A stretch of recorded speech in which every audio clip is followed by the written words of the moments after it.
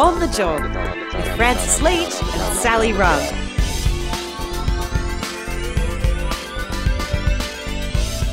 It's On the Job, the podcast all about making your working life better. Francis Leach here. And Sally Rugg here. Great to be with you again, Francis, and everyone listening. How's your week been? It's been a delight. How's yours? I've been up in Queensland, which has been great. Been visiting, though I did get to Brisbane on last week and thought, escaping Melbourne's dreaded winter, and you and I both have commented, we know cold, but this has been severely cold. Got to Brisbane, think, I don't need a puffer jacket, and I froze on Friday night. And I thought, this is cruel. I've snowbirded it all the way across the Tweed, and Brisbane's turned on a night that Hobart would be proud of, and I felt gypped. I felt cheated, and I had to go out and buy, and our next guest will be proud of me, I had to go out and buy a Queensland Maroons hoodie to keep me warm for the remainder of the weekend because I was cold. Francis, it's literally winter. Like, what were you expecting to fly to Brisbane and it's summer up there or something? Like, we still have seasons. I think it's unseasonably cold in Queensland at the moment, so yeah, it's not normally that cold. If you're wondering who that voice is who's just chimed in before we've even had time to introduce him, you've got three guesses. No, we're joined today by Lech Blaine, regular on the pod, friend of the pod, who's here to talk to us about his latest essay on the election campaign that's just been. Lech, how are you going? I'm good. I'm very well. I'm in Sydney. I'm freezing my ass off. But yeah, there's no respite. Unfortunately, I can't escape back to Queensland because it's quite cold there as well at the moment, I think. Man, you did some miles. How many? Can I just ask you to write this essay, which you cover the election campaign in granular detail? You must have been burning the rubber on the road or clocking up the freaking 5 miles. Were you out every day, basically? Just I didn't go to WA or Melbourne. So, yeah, but I was... Neither did the Prime Minister, the former Prime Minister, I think.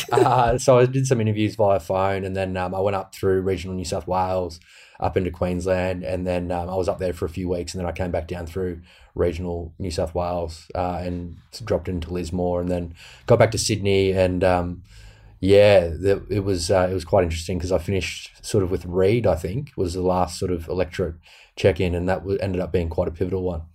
It was. I loved watching the race in Reid, and I think the new member, Sally Situ, is going to be a really great new member of Parliament. Yeah, she's really impressive and quite well media trained as well. So she's done a few interviews since the election, and she's really hit the ground running. And so this essay that you've written, we just were discussing a moment ago, so it's about 11,000 words, but you say you could have written about 30,000 words, right? So what was it about this election, in general, tens of thousands of word sense? What was it about this election that was, full of so many stories to tell? Yeah, well, I'm just a bit of a freak, and so I just always bite off more than I can chew and do more than what I am going to get paid for. So there was also a sense that there was going to be a really unpredictable election. So I went to places like Billawheeler as well, and then regional Queensland, and like Flynn didn't end up flipping to Labor. And so I sort of had to, at the end, prioritise the results which explained the election results. And so that generally focused on the seats that changed hands, even though there was some really interesting stuff that I could have gone into. There was a anti-vaxxer who I interviewed from Port Douglas, north of Cairns, he went down to the protest in Canberra earlier in the year. And so that would have been he was fascinating, but it just didn't end up really explaining what happened at the election because the minor party vote for the sort of anti-authoritarian parties didn't really carry through. So it was really tough. I had to cut some really interesting stuff, but I had to really try and prioritise the ones where it was the seats that changed hands or the people that explained the overall sort of trends that were happening across the country. So it sounds like there were many, many different stories, but ultimately the results on election day kind of pulled out the stories that would, I suppose, win. You know what I mean? Like, it wasn't just that. It was also that, like, I interviewed quite a few Labor MPs who were already in Parliament, and not a lot of them made it into the piece just because it ended up quite long, but compared to what the sort of interviews that I had sitting there. And so I thought that the most interesting ones generally were the new MPs, and they didn't do a heap of media before the election. And so it seemed like that was going to be a little bit fresher and a little bit more illuminating for people to get an insight into these new MPs and really the diversity of the new MPs, like not just their ethnic diversity, but like their life diversity. Like they weren't all sort of cut from central casting. They weren't career politicians. There was some really, really interesting backstories, and it covered the full gamut of the Australian experience. And so, yeah, I really wanted to try and capture the job that Labor did. Like they didn't nail everything. Obviously, what happened with Christina Keneally and Adam Fowler was sort of the opposite case where you got like a career politician and there was like a backlash from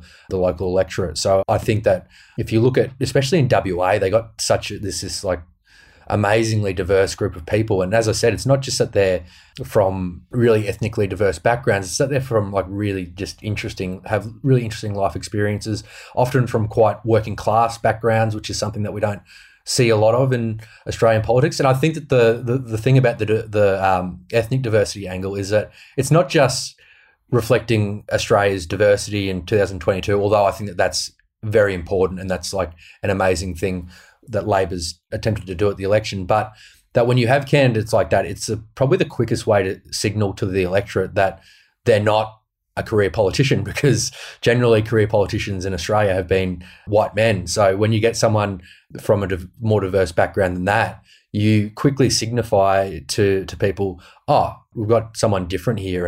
And yeah, I know that there was other issues in WA, but given that it's generally considered the second most conservative state on a federal level, like I thought it was really amazing, the candidates that they got over there.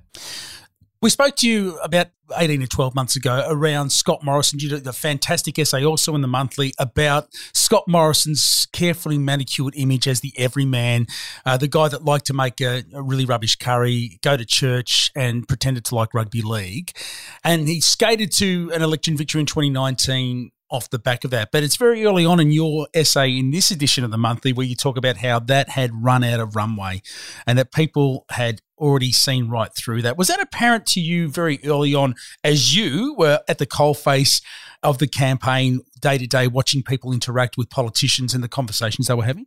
Yeah, it was sort of starting to become apparent last year when the quarterly essay came out, because people had just been paying so much more attention to politics than what they usually do. Like, yeah, we've talked before about how disengaged the average person can be from politics, but because of coronavirus, people were paying way more attention to their leaders, and Scott Morrison was there every day. And so people started to see the gap between his rhetoric and the reality of, you know, them not being able to get rats or restrictions because of different stuff-ups. And so I think that the more attention that people paid to him, it's not just that they saw through the mask, but it's just that they saw how, I guess they gained an appreciation for how trivial those things were in comparison to the actual like service delivery that a government is there to do. And I think that people regained an appreciation for the important role that government plays in their lives. And so when you got to the election and Morrison was sort of saying, well, we're going to get out of your lives, and it didn't really match up with, you know, I think that people do want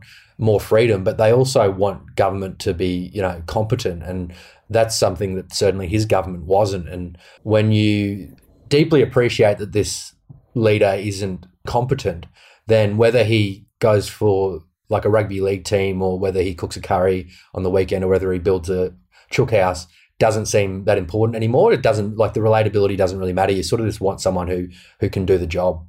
Yeah, I think that is exactly right. In terms of someone who can do the job, someone who isn't, they're not necessarily going to be having a beer down at the pub and, in your words, cavorting around with staffers, but a more sort of safe pair of hands, no-nonsense type.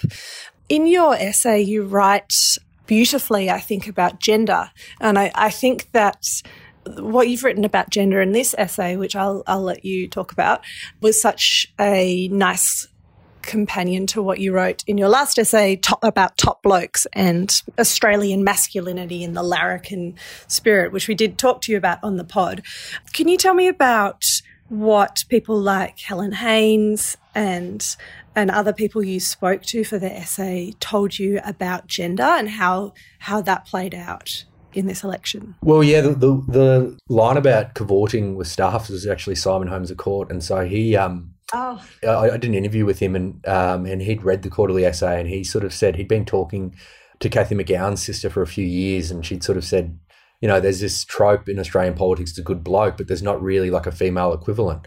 And he said that he'd been saying to her that he could see this alternative emerging, which is the no-nonsense woman, the woman who like goes on from what we were just saying, who wants to do the job, who isn't down on the piss of a weeknight with staffers or, you know, trying to pick up or whatever, who actually does the research and is at home doing the work. And that was the model, essentially, that these independents pursued and presented to the electorate. And it got exceptional results, which are well documented. But it was, interesting because Labor pre-selected some really no-nonsense women as well. And so when I talked to like Zanita Mascarenhas over in Perth, or Michelle Anandaraja down in Higgins in Melbourne, it was really interesting because there was so many aspects of their experience which related very closely to modern Australia, and they were very proud Australians and quite patriotic.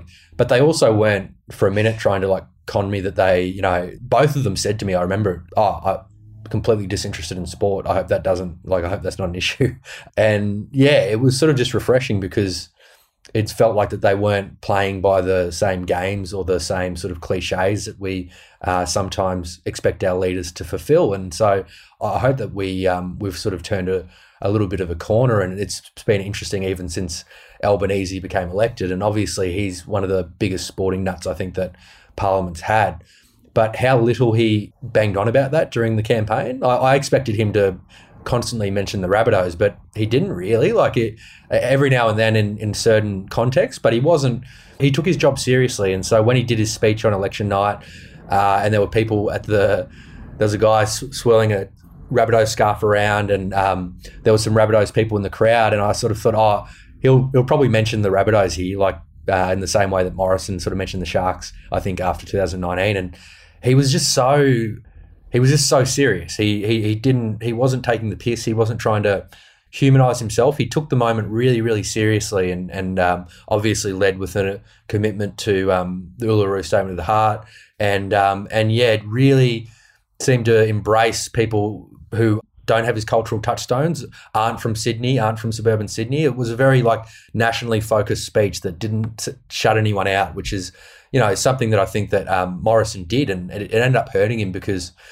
there's a big reason that he was so unpopular in WA was coronavirus and Mark McGowan and all the stuff around that. But I think that another thing that affected that was how little people in WA felt like they could relate to him, because so much of his identity was built around Sydney and suburban Sydney. And I think Albanese made a very conscious strategy to almost decontextualise himself so that people in Melbourne or people in Perth wouldn't necessarily tie him down and think of him just as Sydney. And he's really crystallised that by deciding to live at the Lodge rather than Kirribilli. So I think I think it's a very effective strategy for the election, and I think it's going to be, you know, could be a really effective thing going forward for maintaining a sense that he's a leader of the country rather than being, you know, the Prime Minister for Sydney.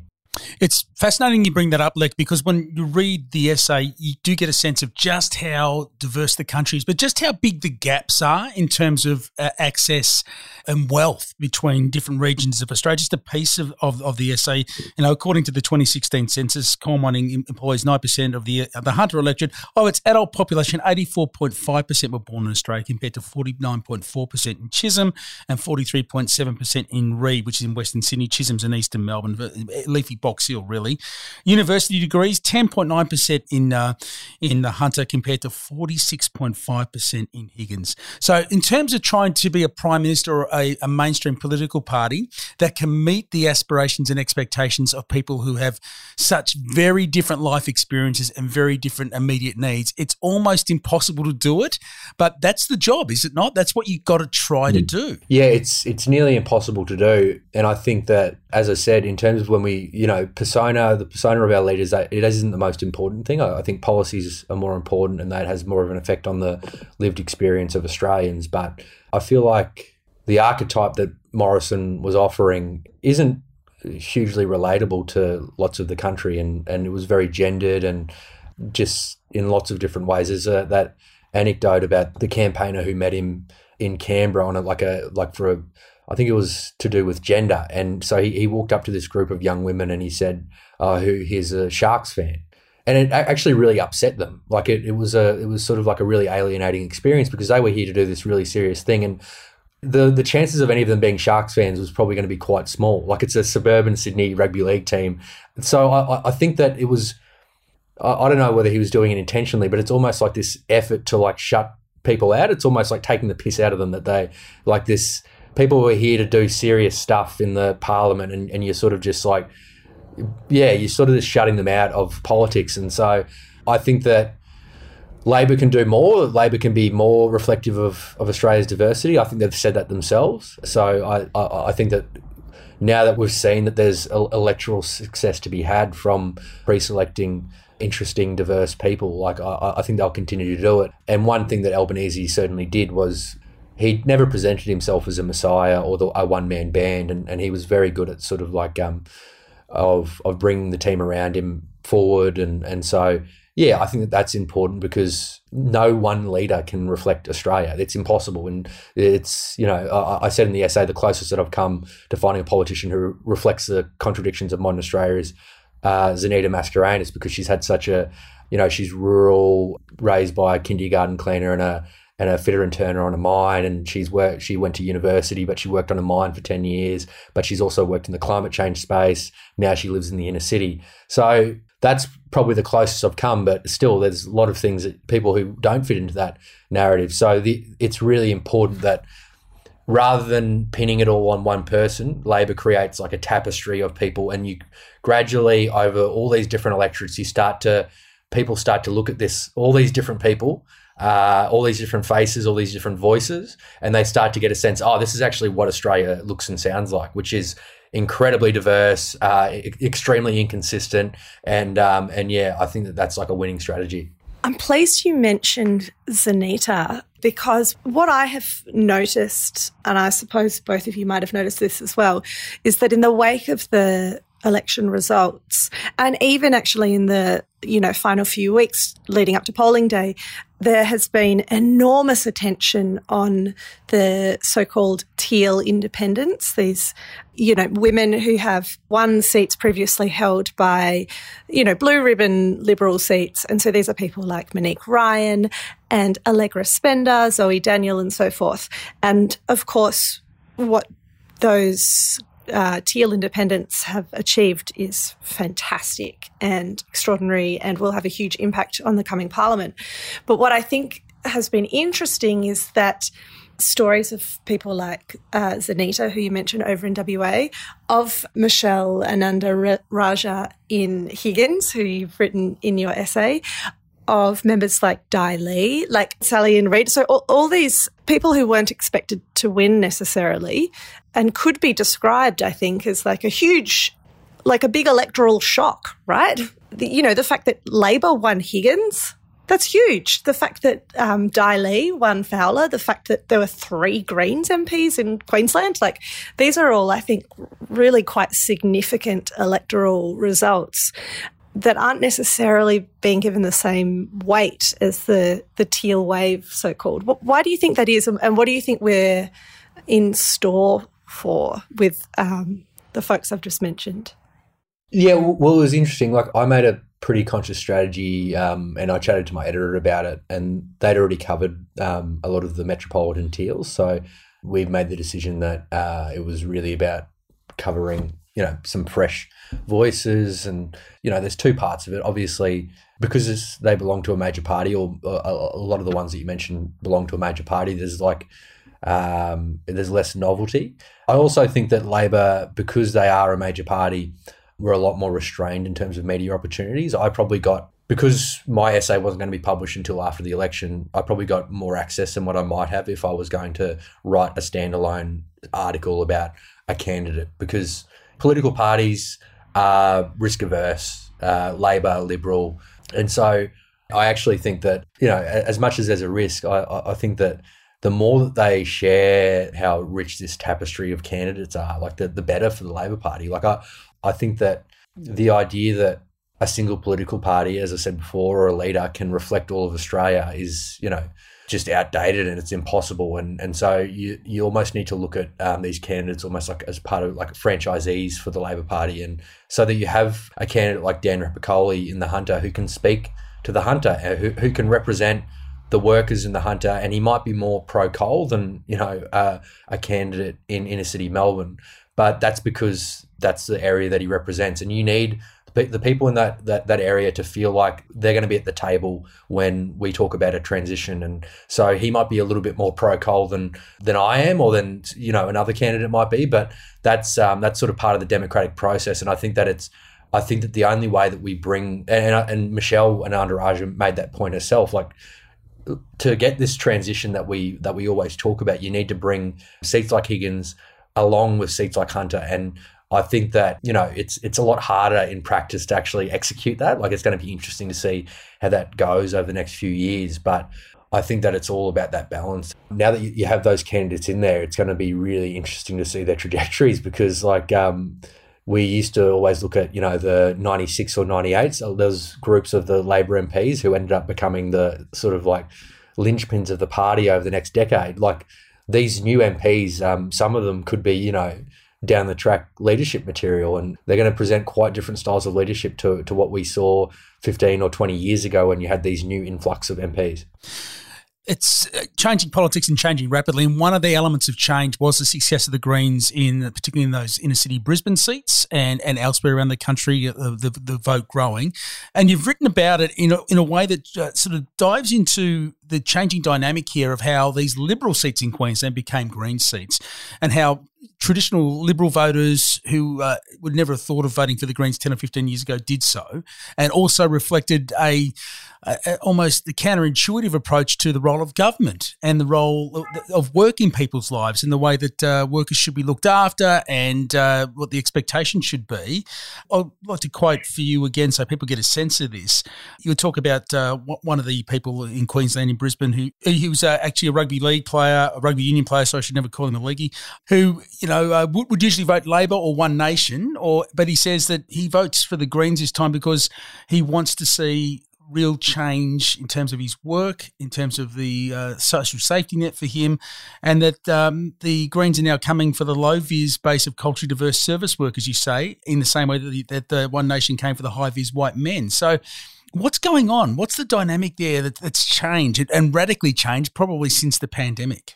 It's hard to generalise. I spoke to different people who were going to vote Greens, and what I wanted to try and capture was that it wasn't just rich white people who were voting for the Greens. I think that that's one of the stereotypes, or for the Teals, that's one of the stereotypes that we've seen out of the election. And Labor still holds a lot of really multicultural working class seats. So I don't think that the Greens are going to start overnight winning in Western Sydney or anything, but there was a mixture of voters in those Brisbane seats. It wasn't just the rich people who were switching. There's people who can't buy a house, who are worried about it. And the Greens are probably the only party really talking about that. After what happened at the last election, Labor got punished, and so they really, and they probably needed to win government. They stripped away a lot of their ambitions about addressing even modest changes to negative gearing. So the Greens are one of the only parties talking about that. They also talked a lot about dental and mental. It cut through really quickly. If you say we're going to add dental to Medicare, that's such an easy to digest policy, and it improves people's lives. And so I think that, I think they can have a lot more success for that. And what they did this time around was that it's well documented, the last election with Brown's convoy, and whether that was right or wrong or not. But this felt like they've been building up to this for quite a while. It didn't just happen in the last electoral cycle. They've been doing lots of work on the ground. And it felt like a very parochial version of the Greens. It didn't feel necessarily exactly the same as, it didn't feel like a nationally sent down message. It felt like that there was people on the ground who were heavily invested in their local communities, who people could see doing stuff on the ground, especially during the floods. Whether you're pro-green, anti-green, whatever, I think that that's a really important message to all political parties, that, you like to go back to a grassroots approach and to really build from the ground up. And that's a really good thing for politics, and that's a really good thing for democracy if people of all political persuasions are sort of learning from that. So just to finish, Lek, the mantra is if you change the government, you change the country. But has the country changed already and now the country is changing politics? And what I mean by that is politics playing catch-up with the real changes within Australia that have occurred, whether it's the pandemic or whether it's the issue around climate change, which is rapidly changing the way that we work and what our expectations are for the future. Yeah, it's all changing. And like I think that the approach that we've seen just in a really short space of time is like a very different approach to government and to diplomacy and just it seems like we've got people who are taking it really seriously, and it's going to be really hard over the next few years. Like there's like a lot of economic turmoil ahead, and so you don't want to start like making grand predictions about political dynasties or whatever. Like it's very tough for Labor to win government. It's very tough for them to hold government. But I think that this approach is going to do them well, and I think that they have a lot of people who have experienced all of the trauma and the sort of like shitbaggery of the last Labor government, and I think that they will hopefully avoid those mistakes. And I think that the only way to re-engage with the voters that we talk about who have lost faith in politics is to provide proof of improvements in their lives so that they can feel that their lives are improving. And Labor aren't going to be in an economic position where they can probably pursue grand policy agendas, but they can still do stuff that will improve people's lives. And if they can do that and then maintain discipline as a government, then that's their roadmap to the next election. Whatever else happens, like they can control that stuff, and that will give them an opportunity to cut through, the media landscape that we always talk about, and to cut through propaganda and so forth. And if people can feel that their lives are getting better, and if people can feel like a sense of faith and pride in their leadership, well, that's how Labor cuts through all that other stuff. Lek, congratulations on a fabulous essay. It's in the latest edition of the monthly, Lek Blaine's essay. Just look for the monthly. Victory on the front cover with Lek Blaine. Thanks so much, Lek. I'm sure you will absolutely love it. Hey, I just want to ask you before we go, what's the latest in the Murdoch campaign that you are in charge of, the Murdoch Royal Commission, and has the change of government mean a change of dynamic for you? It has, in a very exciting way. So folks with a keen eye for campaign strategy would have noticed that through the course of the election campaign, Australians from Murdoch Royal Commission focused on like media coverage and the bias that was on public display by News Corp. So we monitored the 5 biggest daily News Corp papers for political bias, and we have had a daily reporting project around that.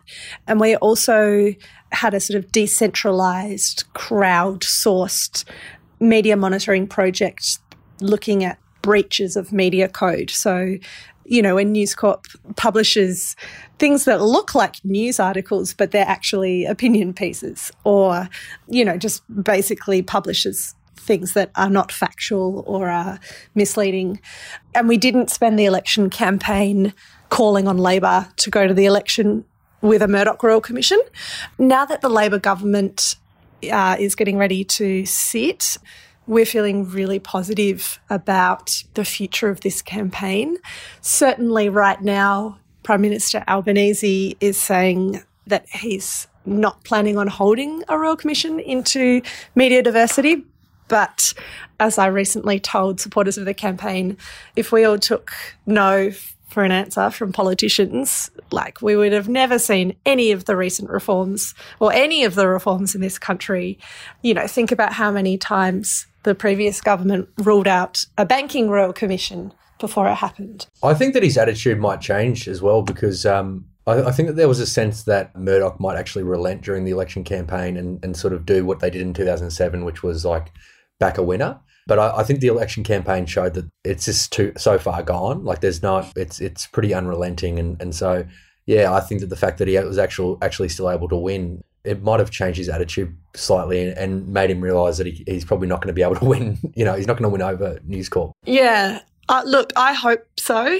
I think many people have screamed at themselves or at the television or at the newspaper, like, how many more elections will Labor let News Corp campaign so openly against them and for the Liberal Party before they actually act on this beast.